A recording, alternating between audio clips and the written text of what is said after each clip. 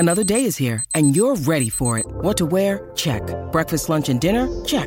Planning for what's next and how to save for it? That's where Bank of America can help. For your financial to-dos, Bank of America has experts ready to help get you closer to your goals. Get started at one of our local financial centers or 24/7 in our mobile banking app. Find a location near you at bankofamerica.com/talktous. What would you like the power to do? Mobile banking requires downloading the app and is only available for select devices. Message and data rates may apply. Bank of America N.A., member FDIC. When you need mealtime inspiration, it's worth shopping Kroger, where you'll find over 30,000 mouth-watering choices that excite your inner foodie. And no matter what tasty choice you make, you'll enjoy our everyday low prices, plus extra ways to save, like digital coupons worth over $600 each week. You can also save up to $1 off per gallon at the pump with fuel points. More savings and more inspiring flavors make shopping Kroger worth it every time. Kroger, fresh for everyone. Fuel restrictions apply.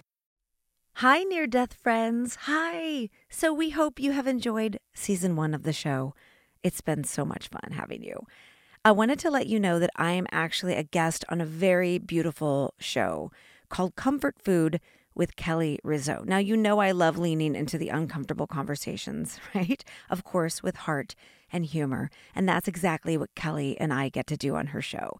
Now, Kelly is a food blogger, a food lover, and she also happens to be the widow of Bob Saget, who was one of my favorites. So we sit down, not with a martini, but we sit down with a giant bowl of pasta and we talk about death and grief and love. And so I hope you enjoy it. I wanted to share it with all of you. And if you like the show, head on over to Comfort Food and listen to more episodes. We appreciate you so much, and bon appetit. Wheelhouse DNA. The grief, it kind of can fester and grow into something. Resentment, frustration, anger, like self-loathing. So the more I cry about this and have these conversations with you, I feel like I'm freeing up space in myself for joy. So I feel like you can't have joy without the sadness. They don't exist without. So when I get to feel this deep, deep sadness that you and I are going through right now together, it also increases my capacity for like ecstatic joy. From Wheelhouse DNA and Acast, this is Comfort Food, a show about life, loss, grief, celebration, and the meals that support us through it all. I'm your host, Kelly Rizzo. My guest today is no stranger to death and grief. She's an actress, a singer-songwriter, a TV host, and an incredible podcast host. She created the podcast Dying for Sex, about the final years of her best friend Molly's struggle with cancer, as well as near death, which explores the stories of a hospital chaplain whose job is to guide terminal patients through the death process. Heavy stuff, to say the least. But Nikki is an absolute ball of light, and I was so excited to talk to her about her experiences and perspective. So without further ado, please join me in welcoming Nikki Boyer. Well, Nikki Boyer, welcome to Comfort Food. Thank you so much for being here. I seriously couldn't get here fast enough. I'm so happy to be here. I already love you, and I just met you. We're doing this. Well, we know why. It's because we're both from the Midwest. Yes, exactly. So that was the connection immediately. And we're both Sicilian, which we just found out. Right. So a lot of background there. But you know what? Your voice is already so comforting because I've listened now to Dying for Sex, your podcast that is just so clever, so brilliant, so heart-wrenching, yet heartwarming at the same time. Thank you. And your voice on that is just so beautiful and soothing. And so now to have you sitting here, I'm like, I get to hear this voice again. This is so lovely. That's so nice. Thank you. Growing up, I would have never thought that my voice would be soothing to anyone because everyone was always trying to get me to shut up. All I did was talk. Well, me. So it's nice to hear.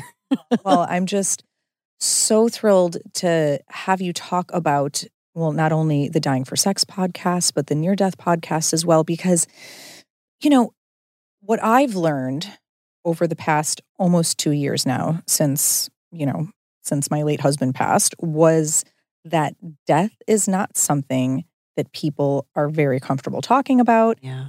It's still, and just grief in general is kind of a taboo subject, which is one of the reasons why I wanted to talk about this, to make it a little bit more palatable, make it a little bit more accessible, not as heavy.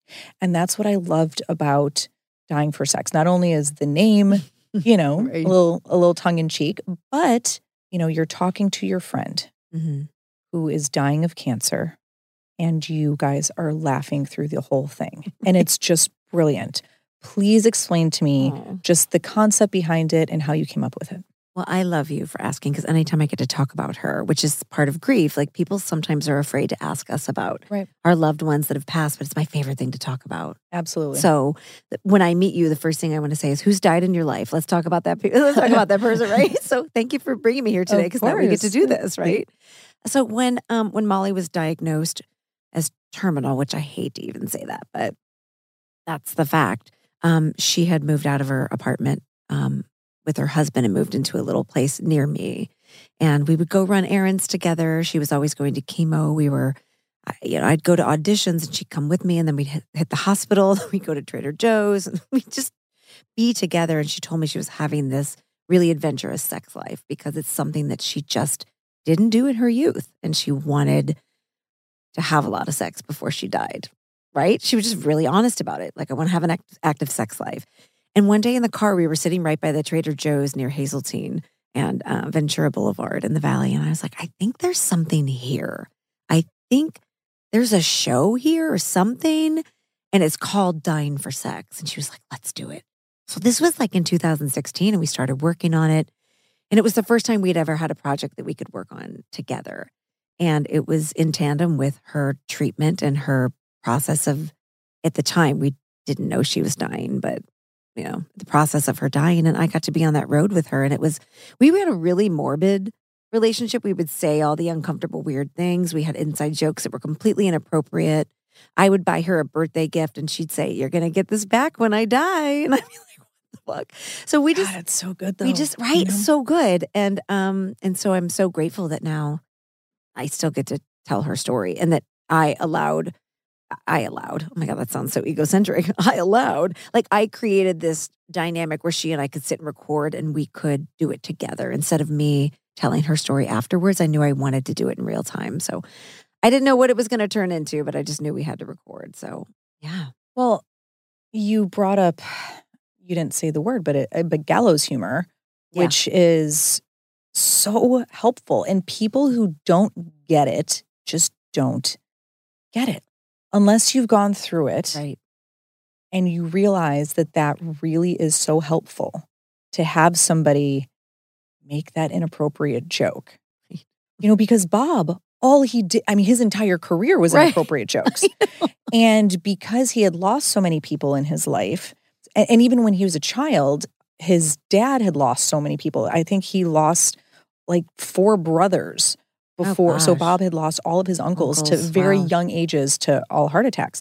And so his dad had developed gallows humor, which then kind of trickled down to Bob. Right. And then Bob used it his whole career. And so I was always getting that firsthand from him. And then when he passed, some of these jokes and do you remember any of them? Oh my God, there's just so many. But now it's more, I can hear in a certain situation this, like an inappropriate joke come out of my mouth, and I'm like, oh my God.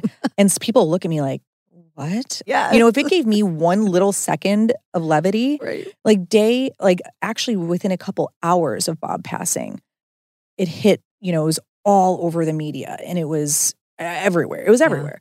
And I remember reading some of these headlines because it was just inundating.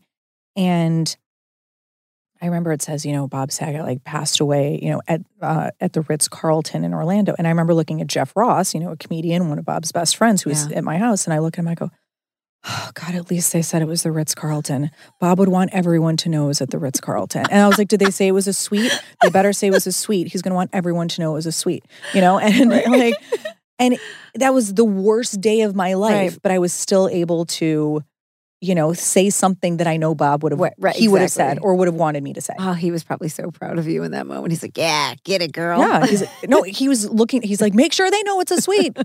Call the publicist, I think if we want to feel all the feelings, and the grief is all consuming. Yeah. And if you can't let a little air out of the balloon, you're gonna lose it. You're gonna pop. So I think I am all about making inappropriate jokes and laughing, because it can't all be heavy, because it will consume you and eat you up. So I love that you're like that, and I love that you continue. Like, Bob's kind of coming through you and making jokes and saying things. And you can be like, it wasn't me, it was Bob. Yeah. I didn't say that. Bob said it. I blame it all on him. Blame it on him. When you were doing the podcast, so now at what point did you know that it was terminal? Because you said it was terminal, but then you're like, well, we didn't really know for sure that she was dying. So like, what was that timeline like? It's so different. Like when you lose someone suddenly, like you lost with Bob, you don't get this preparation, these conversations. I got a lot of that with Molly. And I think one of my biggest fears is actually what you went through. And I want to talk about that later because I might need your help. Because I like wake up in the middle of the night and put my hand over my husband's mouth and his nose to make sure he's breathing. Like that's how terrified I am about losing my partner. But with Molly, I had a lot of time because when she was diagnosed as with the metastatic, it means there's no cure. Like you can live 3 years, 5 years, 10 years.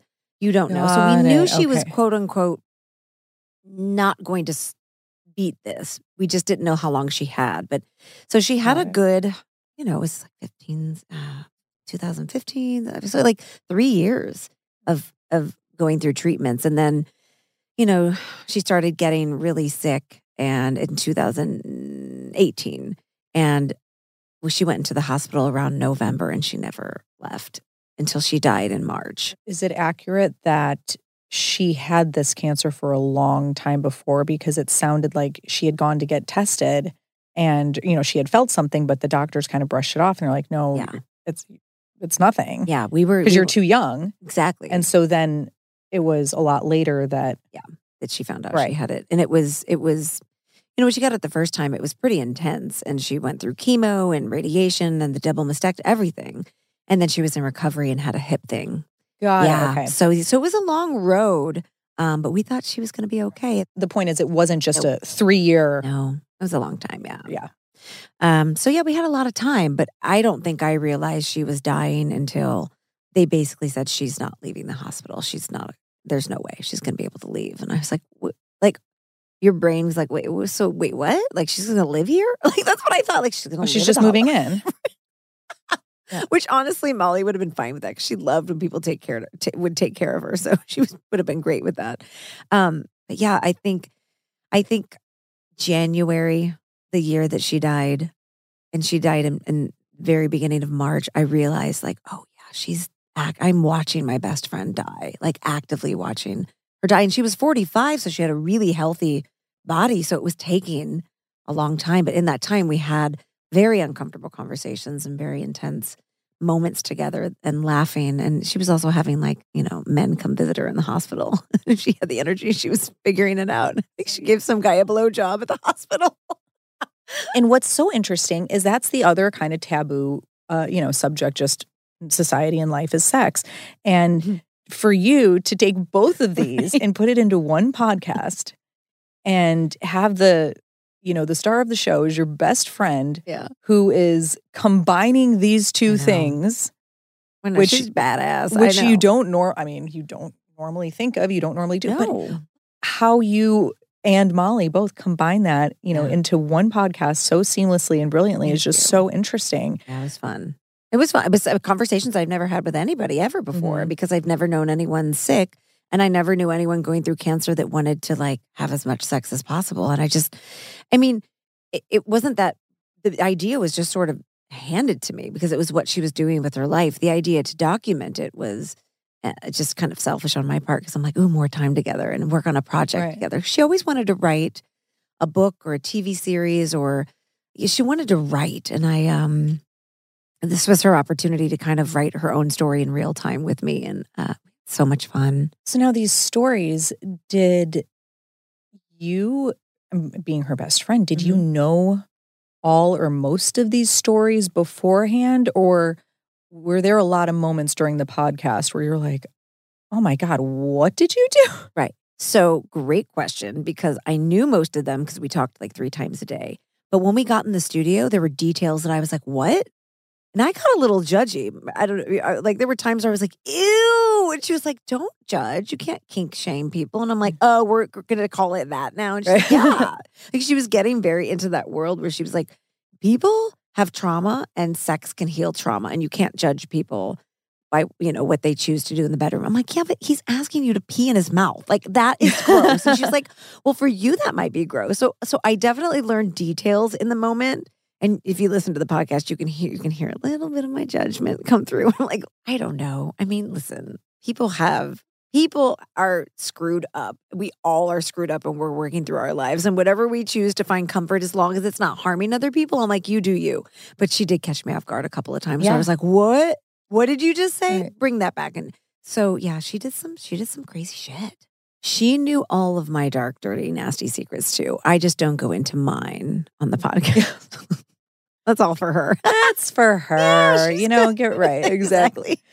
Well, obviously, this podcast is called Comfort Food. So, I mean, I know we've already been, laughing a lot and chuckling a lot here, but, this is overall a topic that can be kind of dark, kind of sad, kind of a bummer.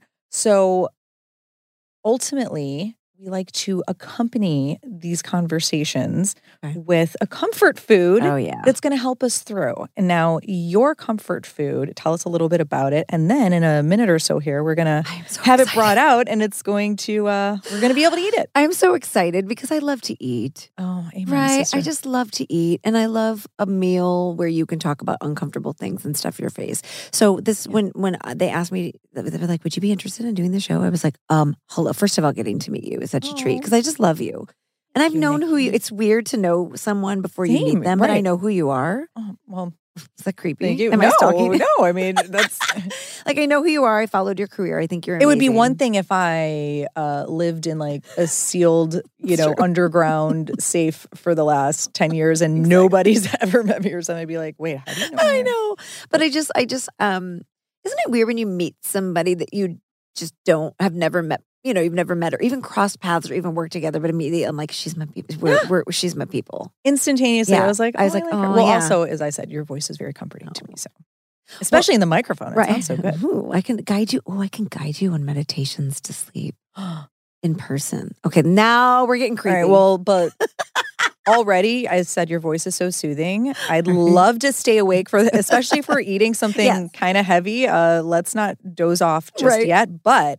Maybe I feel like if anyone's going to be that meditation guy, like your voice would be amazing for that. I'll do it. I'll just whisper in your ear while you lay there at night. You're like, this is getting weird, Nikki. Okay. Food is amazing. I love pasta because we're Italian. I was raised eating carbs. I always laugh. I say Little Debbie raised me, Little Debbie snack cakes and pasta. Same. Right? I had Little Debbie and Lunchables after every day. And my mom would give me a Diet Coke. Oh God, right? Little Debbie's and lunch. It was like the most how am I even alive? I know, me too. What was your favorite little? Do you remember the Little Debbie? I liked the peanut butter and the wafer peanut butter, like the long sticks. What were those called? I don't remember what they were called. I'm salivating. And then I like the moon or the Star Crunch or something. Yes, it was like the Rice Krispie with the caramel covered in the chocolate. Nutty bars. Okay. Thank oh my God, you. This smells like love. So this is, I love pasta and I'm a vegetarian. I've been one for 6 years, which is ironic because I'm from Missouri. So I ate meat all growing up. But this is it's anything penne or rigatoni or like a tube noodle with sauce in it and cheese. Vodka, I'm a fan of vodka sauce. I do love a cream mixed with the marinara. You really can't mess pasta up when eating and vodka sauce. Now it makes sense why when you go to a funeral, you always bring a casserole. And this is a fancier casserole, don't you think? That's a very good point. Oh my gosh. It's so funny. I will say that so far none of my guests have chosen crunchy foods, which I'm really glad for because... like a taco. Right. I'm going to be really upset when somebody's like, crunchy tacos, I'll be like, oh no. I already feel better. It's like warm in my belly. It's delicious. We're both like stuffing our faces and not caring if there's food on our face. I like this. So, okay, you did 6 episodes. What was the span of those 6 episodes? Oh gosh, God, I haven't thought of that. So I would say probably about a year and a half. Oh, yeah. Wow, okay.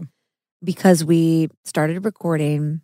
You know what? No, Kelly. I'm so glad you're bringing this up because now it's making me accountable. It was about a year.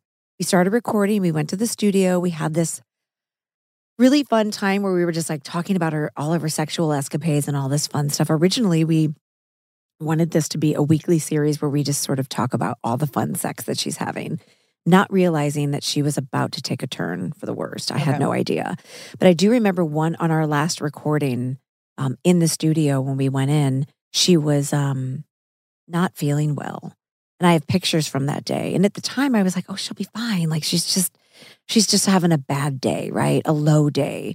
And that was probably one of her last quote unquote outings where she was able to like drive somewhere, show up, be available to have a conversation. After that, she got really, really sick. And her body was just shutting down. The cancer had spread everywhere and she didn't know it. It was tiny little flecks that couldn't be, they weren't showing up in x-rays, but they showed up when they went in to do a minor surgery. They said, you're riddled with cancer. Wow. So once I knew that she wasn't getting any better, we then said, or I said to her, are you willing to continue recording in the hospital? And she was so happy. So it gave her a purpose, gave her something to do. And she was sitting in that room, in that bed by herself, morning, noon, and night, no TV. She never watched TV once in that 4-month process. I was going to say, knowing how well I know Molly from listening to a little bit, I was going to say, like, she'd of course be like, yeah, like I want to do this as long as I can. She did, yeah. Walk us through those last few days in terms of tone. When you knew it got really bad, how did the tone change? She was, you asked the best questions, by the way, like, because I haven't thought about those last few, I mean, I thought about her passing, but those days prior to were so tender because we were still laughing, being super inappropriate. I'll never forget, it was like, I think maybe 4 or 5 days before she died, she was like, hey, so when I die, just make sure my mouth is closed, okay? Because I don't want to be that weird corpsey lady that's like, oh, dead. And I was like, okay, definitely, I will make sure that. So we were having these morbid conversations, but still laughing through it, but knowing that instead of it being years away, it was weeks away. And my heart started to kind of crack open a little bit at this point because I knew what we were laughing about was around the corner. But there were tender, loving, deep conversations. I mean, like, she was telling me what she was seeing already on the other side, experiences she was having in the room alone, what she was feeling. She was getting visitations from people on the other side, and she felt like that gap was closing between this world and wherever we go. And she was really against sedate. She didn't want to get sedated. She didn't want to not be participating in her own passing, but in order to pass pain-free, she needed to be sedated. And I remember when she got to the point where she was ready to be sedated. And that was kind of that almost death before the death moment where she agreed to basically go unconscious and not be present to have conversations. And that, I haven't thought about that in a really long time. And that was really intense because it was a pleading almost with her. Like, please, it's time. And she was didn't want it and wasn't ready for it. And her mom was working on her and I was working on her. And I could tell she got to that point and she said, okay, I'm ready. But it had to be on her terms. Like, she had to decide. And it was a Monday and it was a morning and they sedated her later that evening. And 2 days later she passed. But yeah. That's so interesting. Because in my mind, I'd be like, give me all the drugs. Yeah. Give me all the drugs, you know? But when it's literally life or death and you know you have X amount of time, you're like, no, I want to experience these last few days, even if it's with pain. Yeah, I know. I love that you're asking. I haven't thought about that part of the moment with her in quite a long time, but it was very,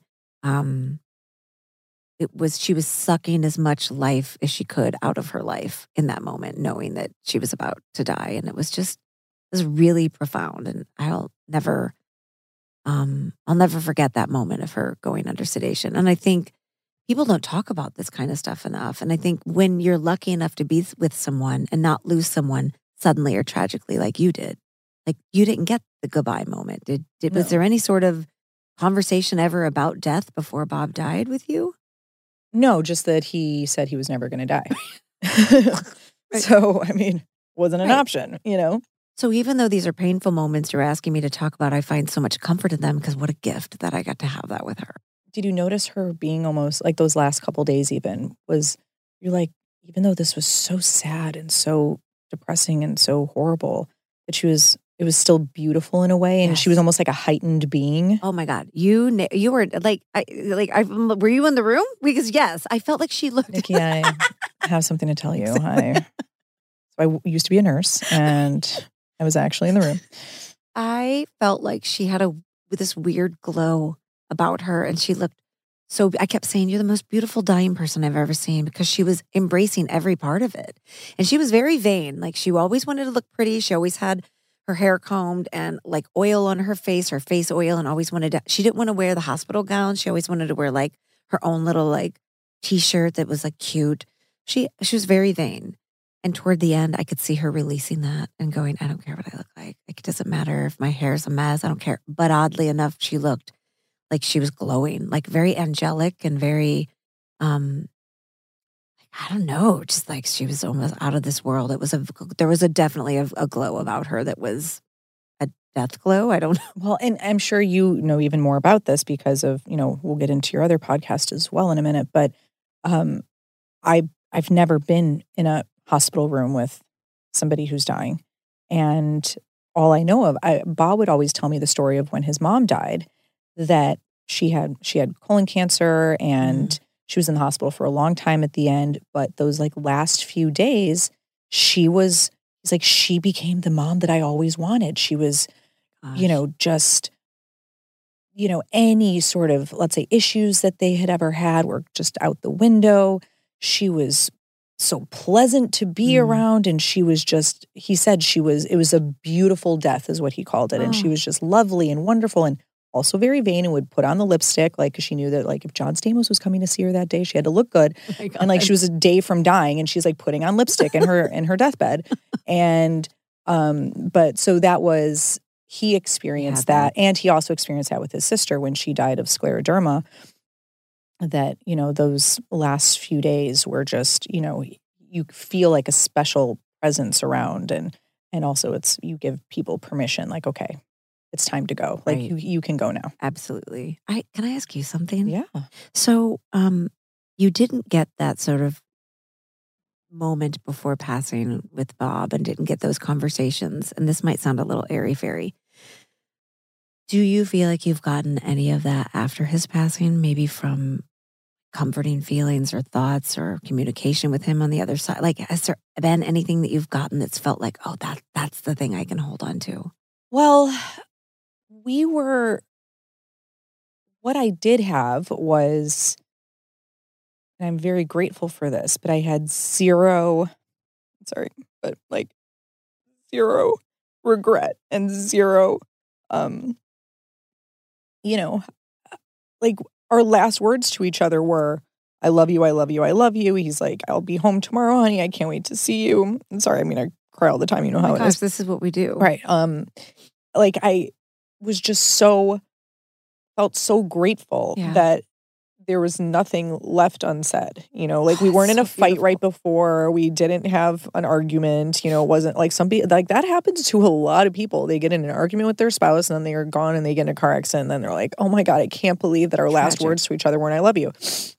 And Bob's last words to me, were, I love you effortlessly and I can't wait to see you tomorrow. I'll be home, early in the morning. And, so it's like I can look back at those texts and like we had a 2-hour call, maybe not almost 2 hours, like his whole way home to his hotel that night, talking about his gig that night and how, he did 2 hours and 15 minutes, which he'd never done before. And it was the best show of his life. And he felt like a kid again. And he was just so happy. And so even though we had never had actual conversations about like, one day when I die, like, this is what's going to happen. Or like, this is like, we almost didn't need that because I never had any question about like his love for me. And I knew damn well that he didn't question my love for him either. Right. So like, I felt very confident in that. And because I didn't have any regrets or any, God, I can't even think of the word right now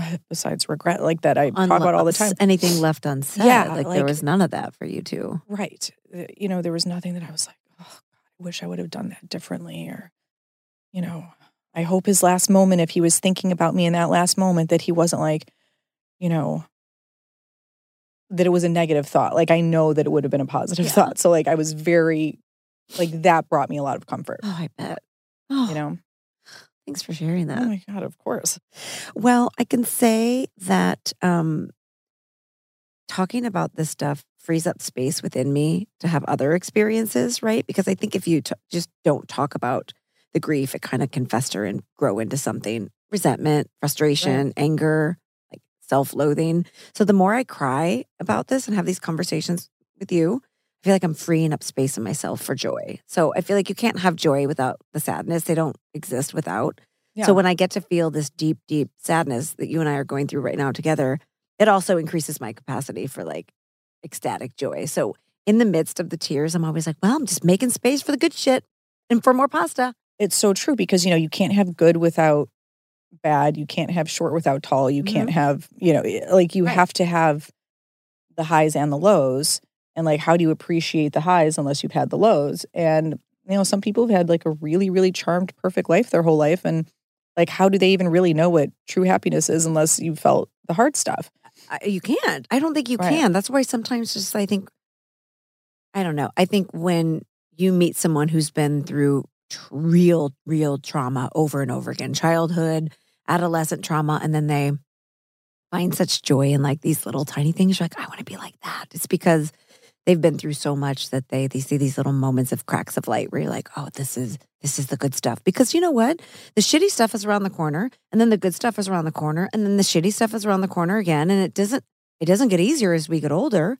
Like, I think why I connect with you so much when I think about what you have gone through, like I lost my father, tragic, but beautiful. See, that terrifies me. Oh God, girl. It is.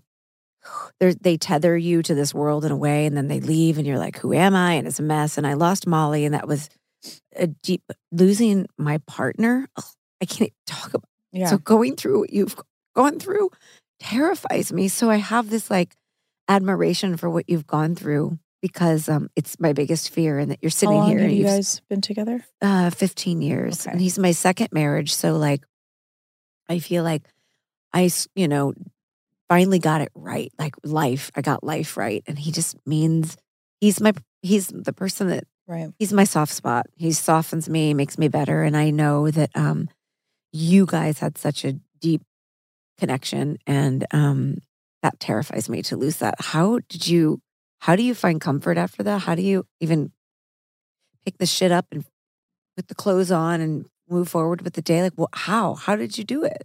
Well, I don't know if this is going to come out the right way, but, you know, Bob, yes, you know, he was my husband, of course. So it's a very special, deep, meaningful relationship.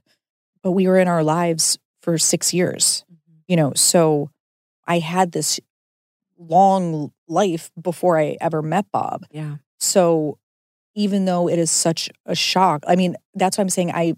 For people who lose a spouse where they're like, we've been together 40 years. And they have children together and this entire life together, that I'm like, you don't know anything before them. You know what I mean? Yeah. Where for me to go back to my life 6 years before, even though it was shocking because it was like the rug being ripped out from under me, at least I had this foundation of like my family and my friends and stuff from before, to where I was like, all right, at least I have these people to fall on.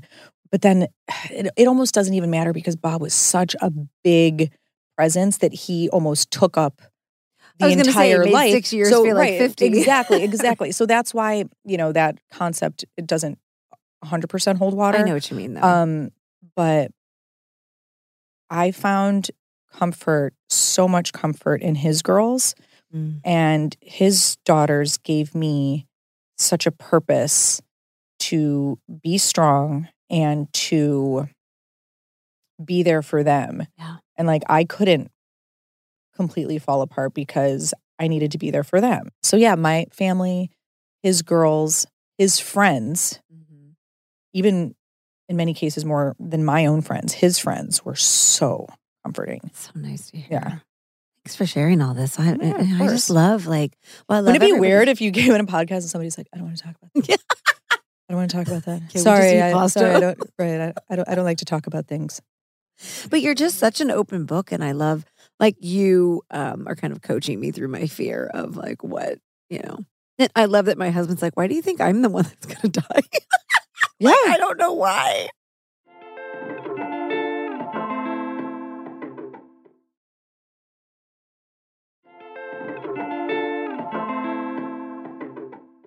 You know, I talked to my Aunt Jackie the other day, who is 82, and she's, lost her husband. I actually was giving CPR to her husband as he died. Oh, And the dear joke in the family God. is like, wow, you're really good at CPR, Nikki.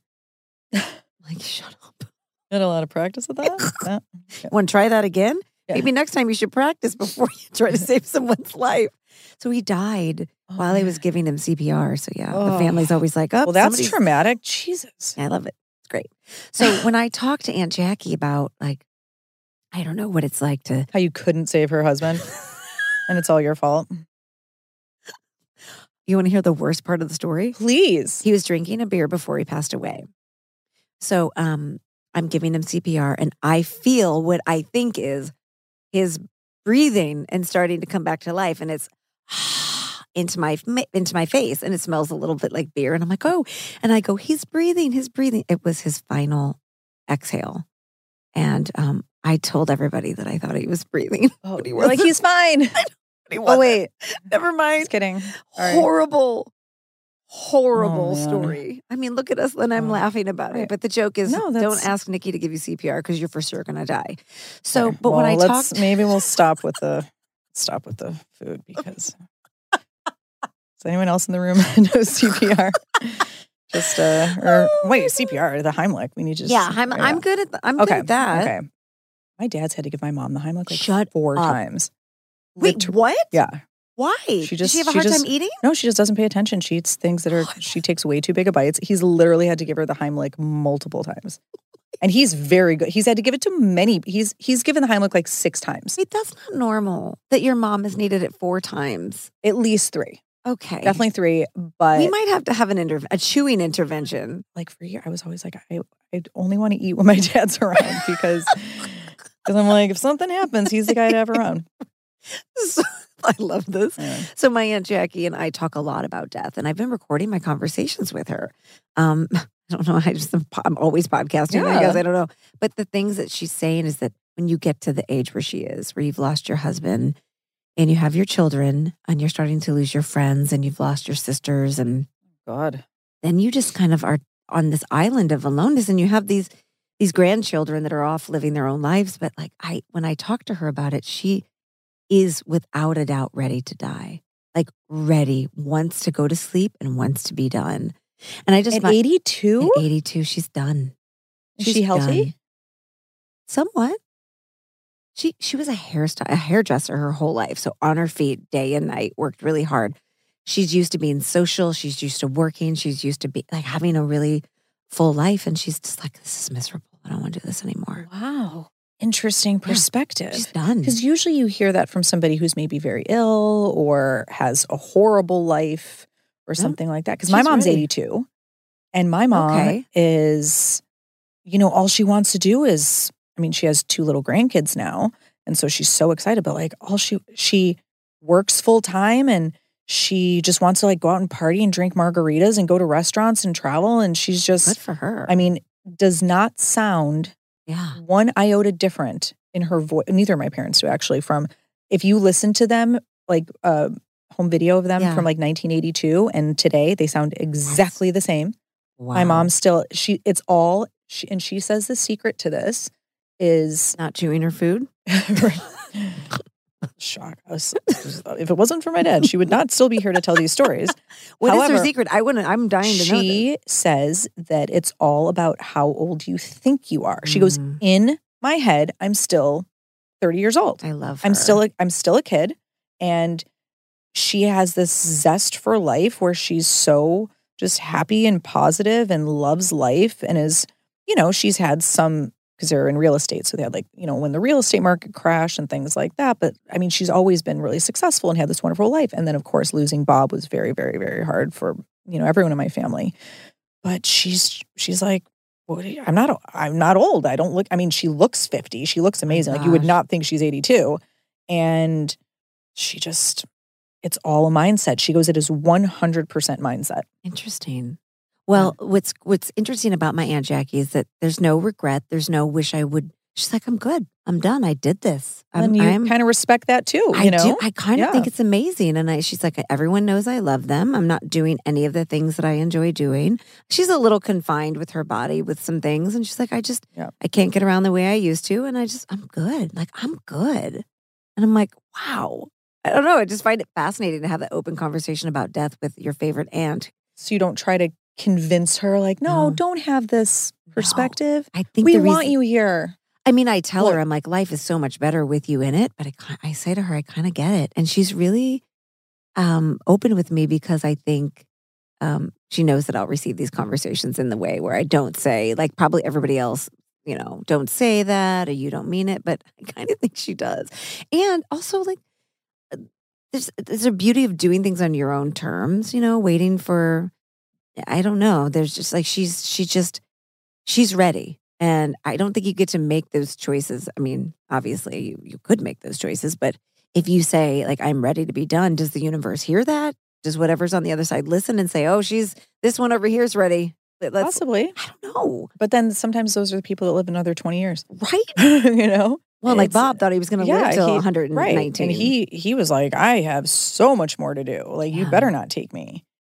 So, you know, that's, once again, like we don't know what can happen 5 minutes from now. I know. Now, you went through a weird thing where you were grieving, but let's say even before Molly died, you were preemptively grieving because you knew it was going to happen. Right. But yet you had to comfort her while she was still here. Right. But then, like, who was comforting you?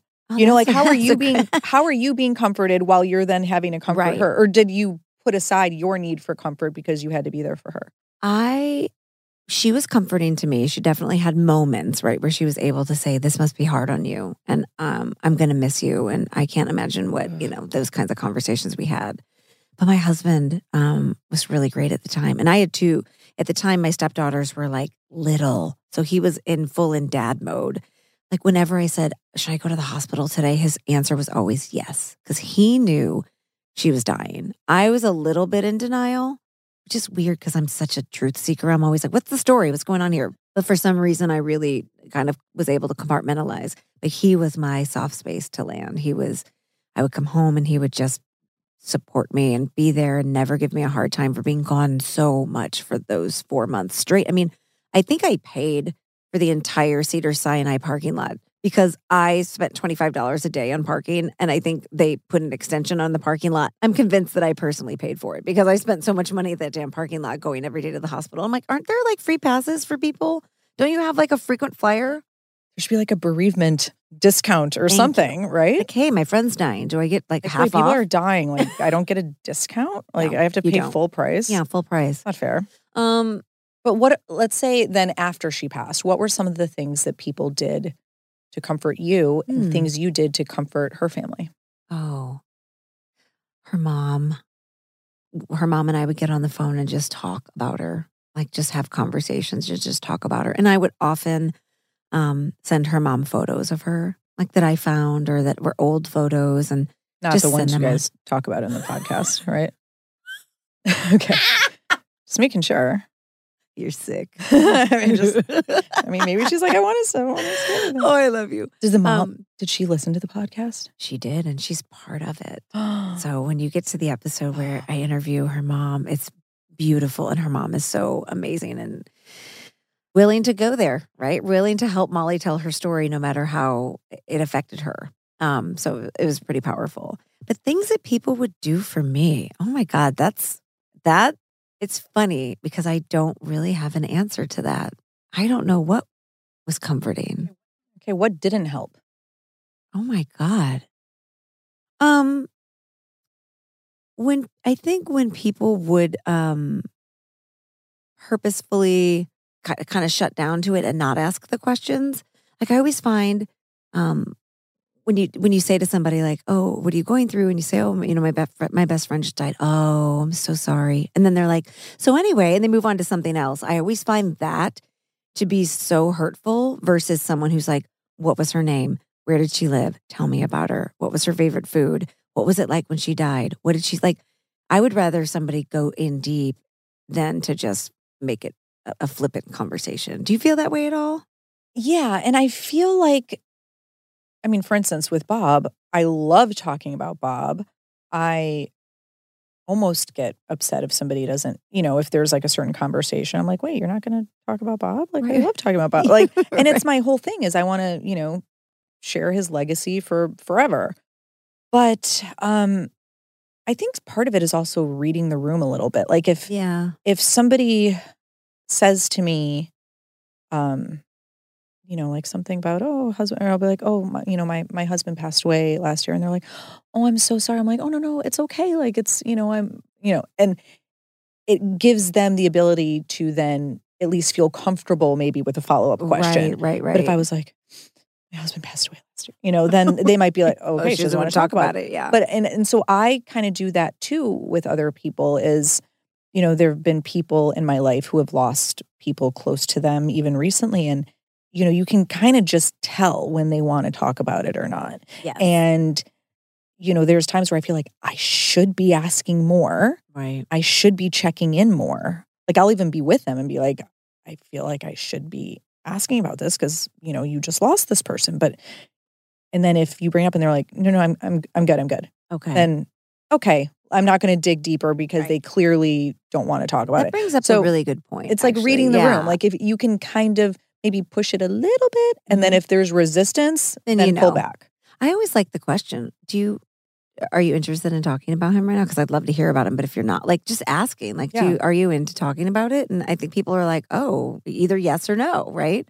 And it's so funny when you said what brought me comfort. And the obvious thing that I just thought of is I loved when I was grieving. I didn't really want to talk to anybody. I wasn't in the mood to talk unless it was on my terms.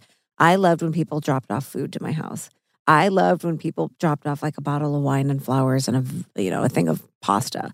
That was like, I was like, oh, there's my love language. Like I was just going to say, is that your love language? Like gifts and acts of service type of thing? Food? Is that count? Food just could be under gifts and acts of service, I guess. I think the idea of like, I don't need anything from you. I'm going to drop something off for you to make your life a little easier. And I'm thinking of you. And I'm here when you need me. Because as personable and social and loving as I am, I like to grieve quietly by myself a little bit. So I think that when you said what's comforting when people, but that's different for everybody. It's different for everybody. Like I loved being surrounded by people. Right? And I loved when people were in the house all the time.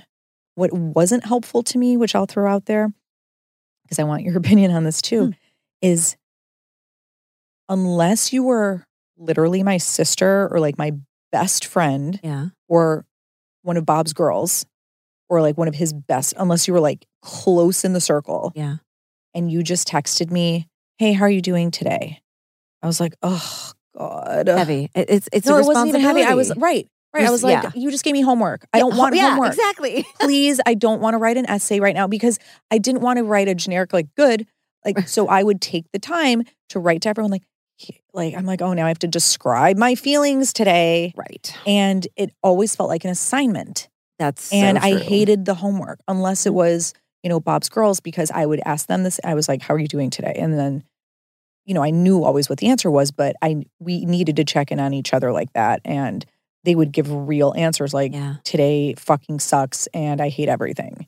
But like, I wasn't going to say that to like a casual friend because then, it's like when you meet people on the street and you're like, hey, how are you? If somebody's like, oh, well, not good today. Like, you'd be like, I wasn't really asking. I was like just being friendly, Yeah, the last thing you want to do is take care of somebody else's feelings when you're grieving. And when someone says, how are you today? And then you're like, well, now I have to write an essay and explain. But I think this really brings up a good point about grief and comfort. It's like it's not a one size fits all, and ask people what they need, ask people what's comforting to them, ask them what they don't want. And yes, that conversation is difficult, but that sets you up then to be a better friend during the process. Right. And then I do a check-in, like, has anything changed? Like, how can I show up for you, right? What do you need from me? Sometimes it's nice just to try to, like you said, read the room and just use your intuition. But I would be the one that would drop off, because that's what I want. I would drop off pasta and flowers, and you might be like, oh, why didn't you come in and lay in bed with me, right? Right. So I think that's a good conversation to have with people when they're losing or they've lost someone. No, it's so true. Just find out very specifically what, like I know somebody who just lost somebody recently, and I've checked in but I've specifically said, whatever you need from me, let me know. But it has to come across as a non-empty promise, because sometimes people will be like, I'm here if you need anything. If you need anything, I'm here. But I'm like, no. Like, I know that you're, maybe not wanting to talk about this very much, but like, if you need me, I'm here. Yeah. And like, just let me know what I can, like, let me know, because I don't want to overstep. Yeah. But I want to help. A little bit of a dance. And then some people don't know what they need. Oh, wow. This is such a good conversation. You should really make a podcast. I'm thinking about it. I'm thinking about it. But speaking of podcasts, tell me about your most recent one, because this is so interesting. But before we go, I really want to hear about near death. I think more death. Right. I swear I'm fun. I really mean it. So when Molly was dying, she wanted some spiritual care. She just wanted some guidance, and she's Jewish, but not religious at all. So, of course, she found a Christian chaplain to team up with, right? That makes sense. She was meeting all of these religious people that were coming into her room, and she wasn't really gelling with any of them. And then when Reverend Peggy came in, she was like, oh, she's pretty, and I love her lipstick. Let's talk. Right? That's really how it started. As one does pick a chaplain, yes. So Peggy really helped Molly pass gracefully, mindfully, how she wanted it to look. She prayed with her a lot, talked about the afterlife, what she thought was there. What Peggy was able to do was meet Molly where she was, and it wasn't about Christianity. It wasn't about Jesus or God. It was about what Molly needed in terms of her care. And Peggy stepped up in a way that was life-changing for Molly, really. It helped her pass so gracefully. So I was obsessed with Peggy, and Peggy and I became friends. And then a year after Molly passed, Peggy and I had lunch, and I'm like, I want to help tell your story, because you're in the business of helping people pass peacefully. She's like, girl, it ain't all peaceful. Sometimes it gets a little messy at the hospital. And I was like, tell me more. So Near Death is the new podcast. And there's season 1 is out. It's episodes 1 through 15. And it's Peggy and her stories of what it's like to help walk people home, as she calls it. Wow. And she's amazing and hilarious. And we drink martinis and we laugh and we tell ghost stories, because she's got a wild life. She dates. She's a beautiful LA woman, but also works at a hospital and deals with death every single day. And the stories that she shares are amazing. So that's the Near Death podcast. And what I love is that it's an extension of Molly, because I met Peggy through Molly, and I would have never been so brave to talk so much about death if it weren't for Molly. So when Molly said, I want to be the center of your world to me once, she's like, well, I want to be the center of your world. And I'm like, well, I mean, I have a husband. And she's like, yeah, but I'm your soulmate. And I was like, yeah, I mean, you definitely are my soulmate. And so when Molly was getting ready to pass away, she's like, no, I really am your soulmate. I'm going to haunt you for the rest of your life, and everything that you do is going to be about me. And I was like, bitch, I am doing she is not lying, because everything I do it all comes back to Molly, and I love it. I love it because it feels so genuine and so real. So Peggy is amazing, and I think you would love Near Death if you love dying for sex. I'm very, very excited to listen to all of it. And well, I mean, God bless Peggy for the work that she does, because I know that cannot be easy. Yeah. But it's so funny now, knowing you and talking to you and listening to Dying for Sex too, where it's like you take this tragically sad topic in a sense, but make it light and funny, that I'm sure Near Death has a similar tone, where it's not as because you're a part of it, so you are going to bring that light to it. Yeah, and that's one of those podcasts that part of me is like, oh, you have to be in a certain mood to listen to something about death. But I'm like, no, I feel like I could listen to that at any time, because because you being a part of it, I know that it would bring that levity and that light to it, to where it's not like, okay, I have to be in a really sad mood on a rainy day to listen to it. Right. No, you're right. And I thank you for saying that, because I think that's the uncomfortable conversations can still be light and funny. And I think Peggy shares these beautiful stories that have happened, and some of them are tragic. Some of them are like exorcism related, which I didn't know that shit happened at the hospital. Right? I mean, I wouldn't doubt it. I know. You know? Marriages, people wanting to get married before they die, people using the right to die. And when they have ALS and they decide they don't want to die painfully. God, so they. God bless them, yeah. And just, people creating their own death parties, people talking, these sort of spiritual things that happen in the hospital and ghosts. I had a death party. I had right? a divorce party. It's kind of close. Yeah. Same thing. I mean, not Bob. I was Right, married yeah. before. Yeah. I get it, right? And so I think there's a certain fear to think and talk about death. And I think a lot of the people that listened and loved the show Near Death responded by saying, yes, it wasn't always easy to listen to. Yes, there were some things that were like really emotional, but it kind of made me go, oh, I don't have to be so afraid to talk about this. And one thing that I took away from the Near Death podcast is to have these uncomfortable conversations. Talk about what you want your death to be like. It's very uncomfortable because I'm sure you don't want to think about your parents dying. None of us want to. But I've had this conversation with my mom now that I've lost my dad and Molly, and I now know Peggy. I've been like, what do you want?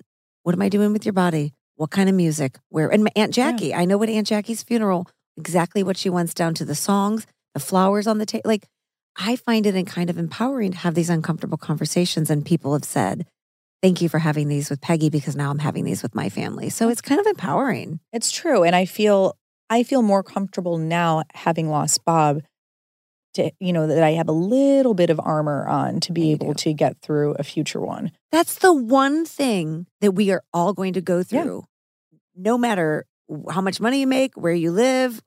Yet it's the one thing that we're all like, I don't want to talk about that. We're all going to lose our loved ones and we're all going to die. Sorry, it's the truth. Cheers.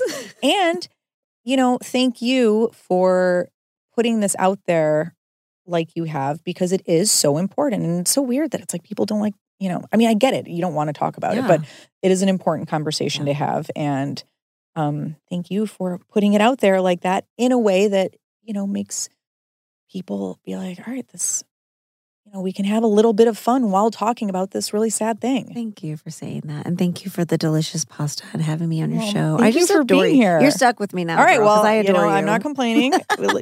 we can have pasta dates and martini dates. I love it. In our near future. So I'm very excited. Thank you so much. Thanks for having me. Thanks everyone for listening. Today we ate some delicious penne alla vodka in the studio. But if you want to make this dish at home, here's what you got to do. Add some oil into a hot pan with some finely diced onion. Once the onion cooks down a bit and becomes translucent, add some garlic and chili flakes and let that cook for a couple minutes. You don't want the garlic to burn, so be sure to keep an eye on it. Add some tomato paste and stir that in. Let it cook down for a couple more minutes so we get that nice earthy flavor. In the meantime, boil some water with a lot of salt and cook your penne.